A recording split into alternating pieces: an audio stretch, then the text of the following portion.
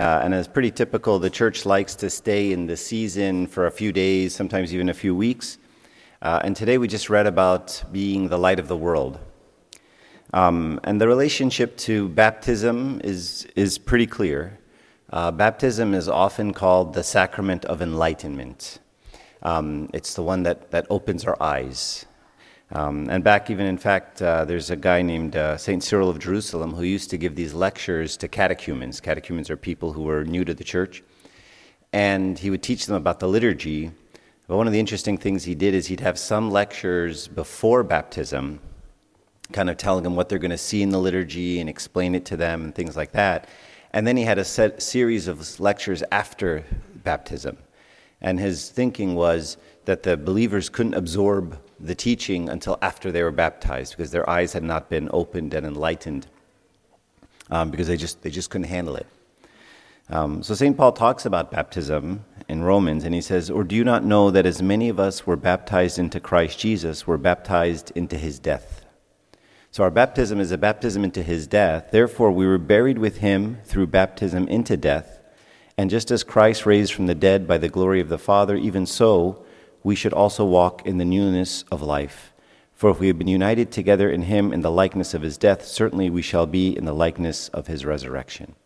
So the idea is baptism combines me with Christ's death, which then combines me with Christ's resurrection. So baptism, the act of baptism starts a journey that starts with death and ends with resurrection. In fact, one of the Old Testament types in the story of the story of Moses, who knows what's the Old Testament type of baptism in the story of Moses? Crossing the Red Sea.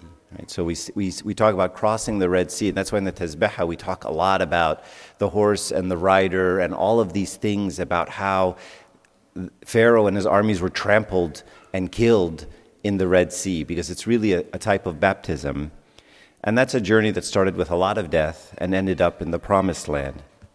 And so this mix of the resurrection and the crucifixion, how death leads to life, is important in the church. And there can be no resurrection without a crucifixion. And those two are very united. In fact, I brought props.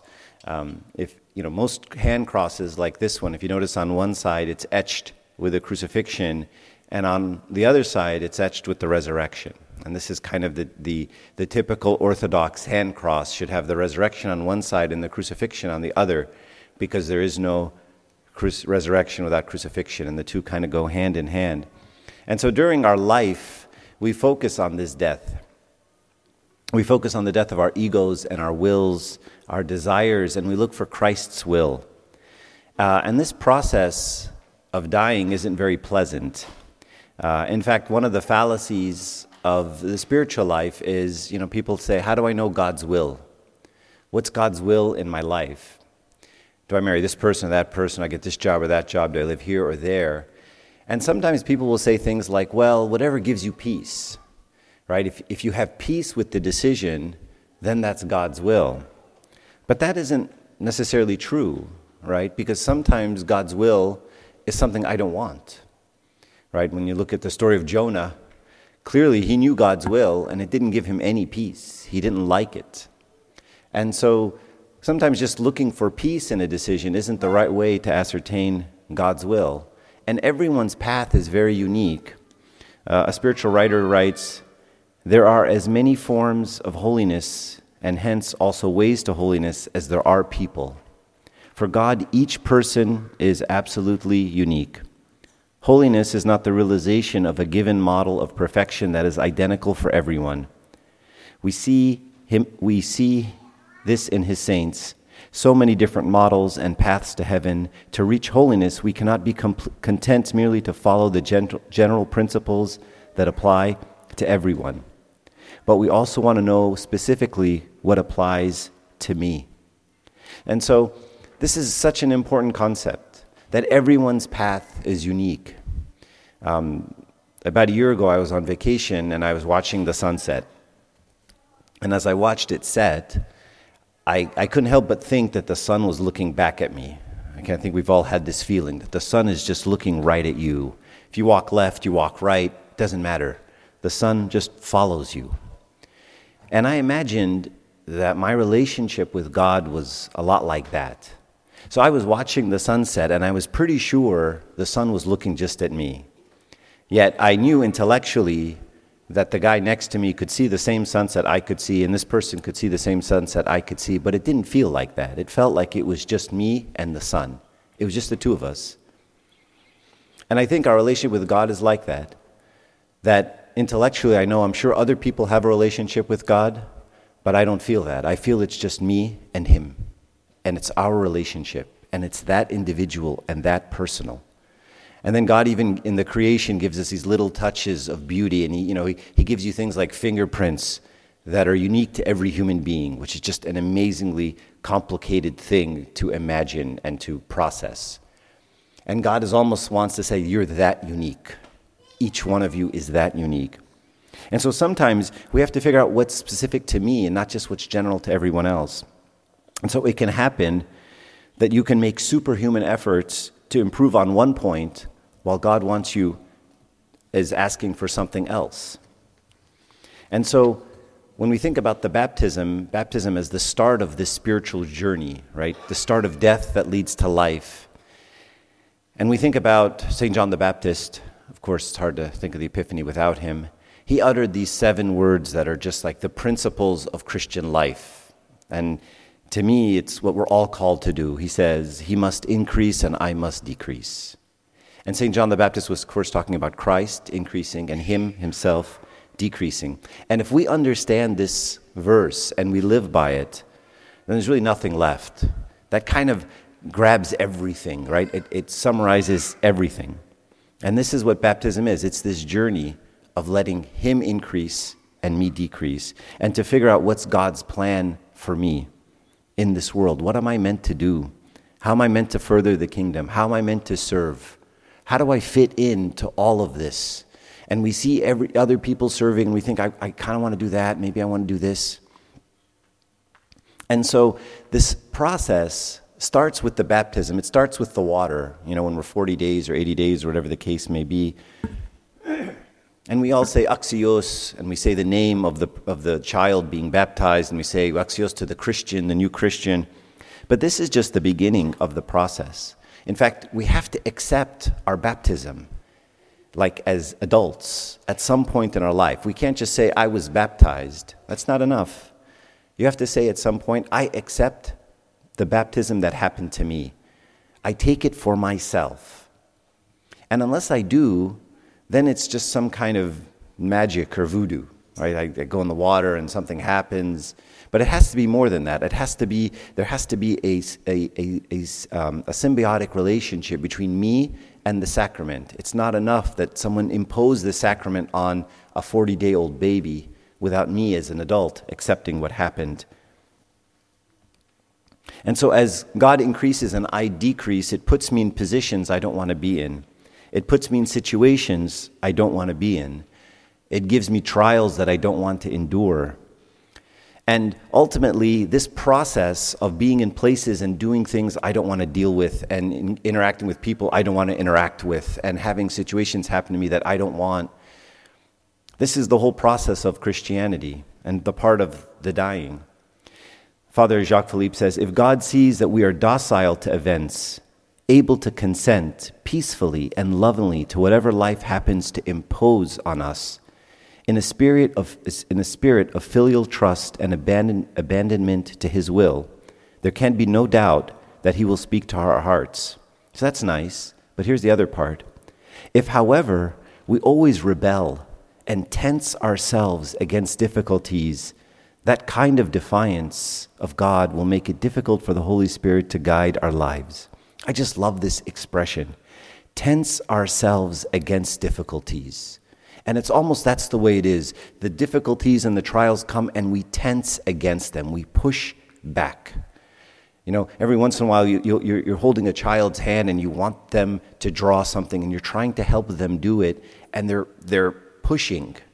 And you're like, just let me hold your hand. Let your hand go docile. Right? And then you can easily maneuver their hand and do whatever it is you want. But when they keep pushing back, it just sort of messes up the pictures.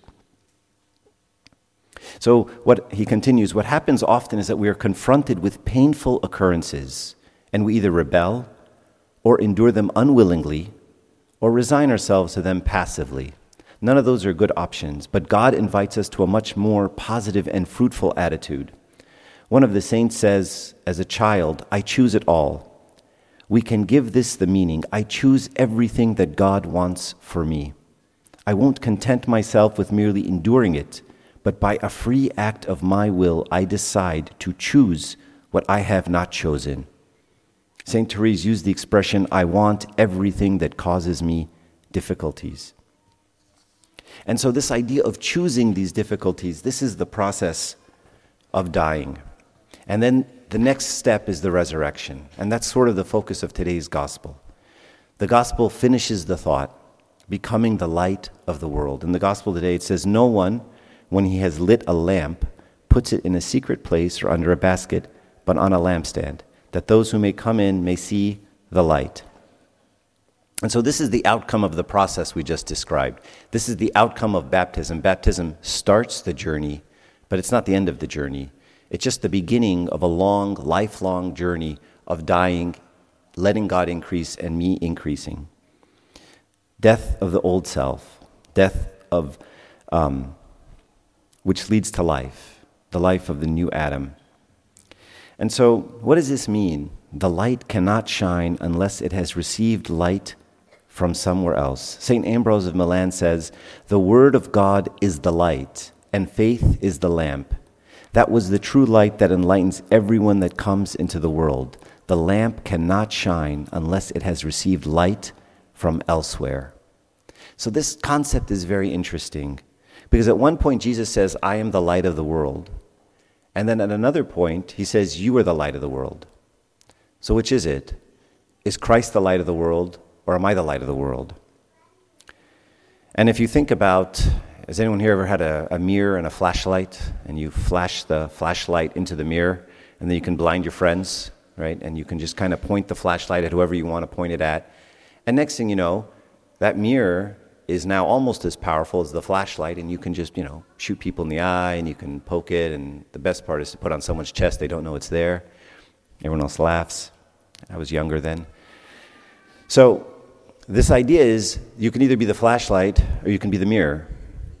And the mirror reflects the light, although it is not the source of the light. It has no light in and of itself, right? And the worst thing the mirror can do is at some point the mirror can think to itself, man, I'm the source of light. I'm killing it.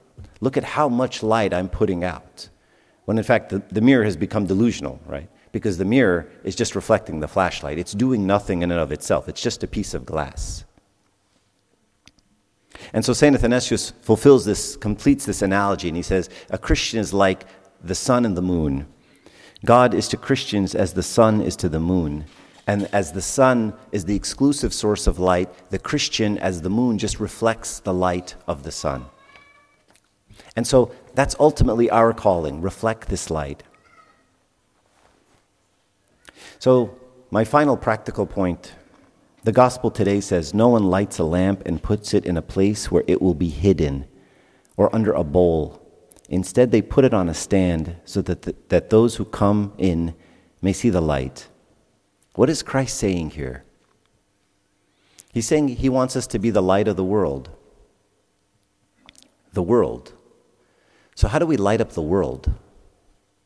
Well, Matthew 25 gives us the hint. I was naked and you clothed me. I was hungry and you fed me. I was thirsty and you gave me to drink. I was sick and you visited me. I was in prison and you came to me. Ultimately, that's the list.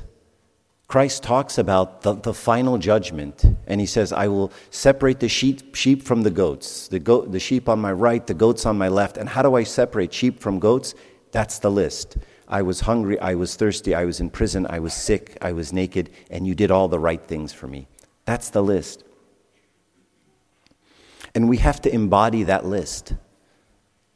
That's it. That's what we're aiming for. We have to do the list. We have to be the list for every person we encounter. Last night, I was driving home from a retreat, and a youth from another diocese called me, and he was very upset. And he was talking about how his church doesn't appreciate him, and his priest doesn't appreciate him, and the Amin Khidma doesn't appreciate him, and all these things. And some of the things he talked about is how his skills weren't being used. I know all these hymns, and the deacons don't use my talents. I could be teaching classes, and people don't use my talents. I could be doing all these things in the church, and people don't use my talents. And so I asked him about the list. I said, you've mentioned a lot of things that you do. How many of those things are on the list? And we talked about the list. And he said none. And so sometimes we lose focus because the verse says, be the light of the world. And sometimes we want to be the light of the church. And the verse doesn't say, be the light of the church. Sometimes we want to just light up around church. We want to be noticed. We want the priest to notice what we're doing. We want the bishop to notice what we're doing. We want the Amin Khidma to notice what we're doing. We want other people to notice what we're doing and to talk about us and to be acknowledged and to have our talents be recognized in the church. And I have this talent and that talent, and I want all the people in this congregation to know about me. But that's not the verse. The verse is the light of the world. And so we're not called to light up here. That's not the calling. The church is the fountain of grace. We come, it's the well, and we drink, and we get filled with the living water. And then we take that living water and we go be in the world. We take the light, and then we become light to the world that's in darkness. And this is ultimately actually the model of Saint Shenouda the Archimandrite, the original Saint Shenouda. So you know there's different systems of monasticism. St. Anthony was all about being a hermit. And so he had these lone individual monks. And St. Pachomius had a different system. He had the system of koinonia, or the cenobitic system, which means they all lived in a community. St. Shenouda had created a hybrid system of monasticism where you all get together on the weekend, you take communion together, you have fellowship together as a group of monks, and then you go back out into the world, into your cells, into the caves, or wherever you live. You come, you take light, and then you go out and you be. That was his system. And that's sort of the system we should be focused on. Taking at church and then going out and becoming light to the world. And how does this light manifest itself? Do we hold up protest signs and hold up verses on it and say you're all going to go to hell, and if you don't, you're not a Christian, you're not like us, you're bad, people are bad? Do we attack other religions? Do we try to force everyone in the country to be moral by passing laws that put them in jail? Ultimately, those aren't the approaches we're called to take.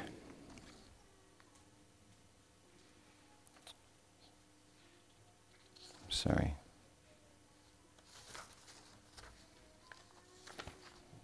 Turns out when you highlight something in yellow and then you print it, you can't see the yellow.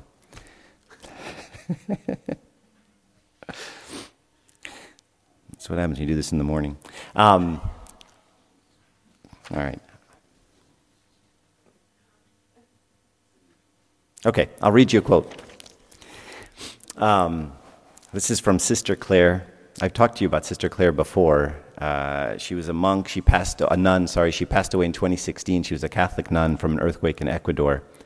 And her obedience to God was just absolutely stunning. She's one of these people that just embodied life. I highly recommend that you watch her biography on YouTube. And she would say things like, we have to be saints. It's all or nothing. We can't remain in mediocrity. We have to fight with all our strength against the obstacles that impede us from growing. And this reminds me of John the Baptist's quote, all or nothing. He must increase and I must decrease. And she gave to others with such diligence that she had nothing left, no reserve. She would exhaust herself in service, and nobody would even know that she was tired or sick, and she would continue for 14, 15 hours. She couldn't do things halfway. She was incapable. She kept nothing back ever. And I'll read you this quote that she said, sometimes it's easy to say, yes, I want Christ to enter in me, but this doesn't occur in 5 minutes. You can't just go in front of the tabernacle and say, now, and it's done and over with. And he's there inside you. In my experience, it's a fairly painful process. In order for Christ to live in me, in order for him to dwell inside and take complete possession of my soul, he has to step on and crush the serpent, the old nature, my ego of Claire Crockett. This hurts a lot, sometimes a ton. He has to get rid of everything that isn't him, and there's a lot, by the way. And sometimes my despicable self runs after things that he is trying to rid my soul of, my will, my likes, my attachments, my ideas, my plans, and that hurts. Even though I know it's for my own good, it stings. It doesn't mean that when I say, let me die so you can live, I'm just kidding. No, I'm serious when I say it. But please give me your strength, your grace, your love, your saints, your mother, your heart, so I can lose all fear, so I can open wide the doors to you.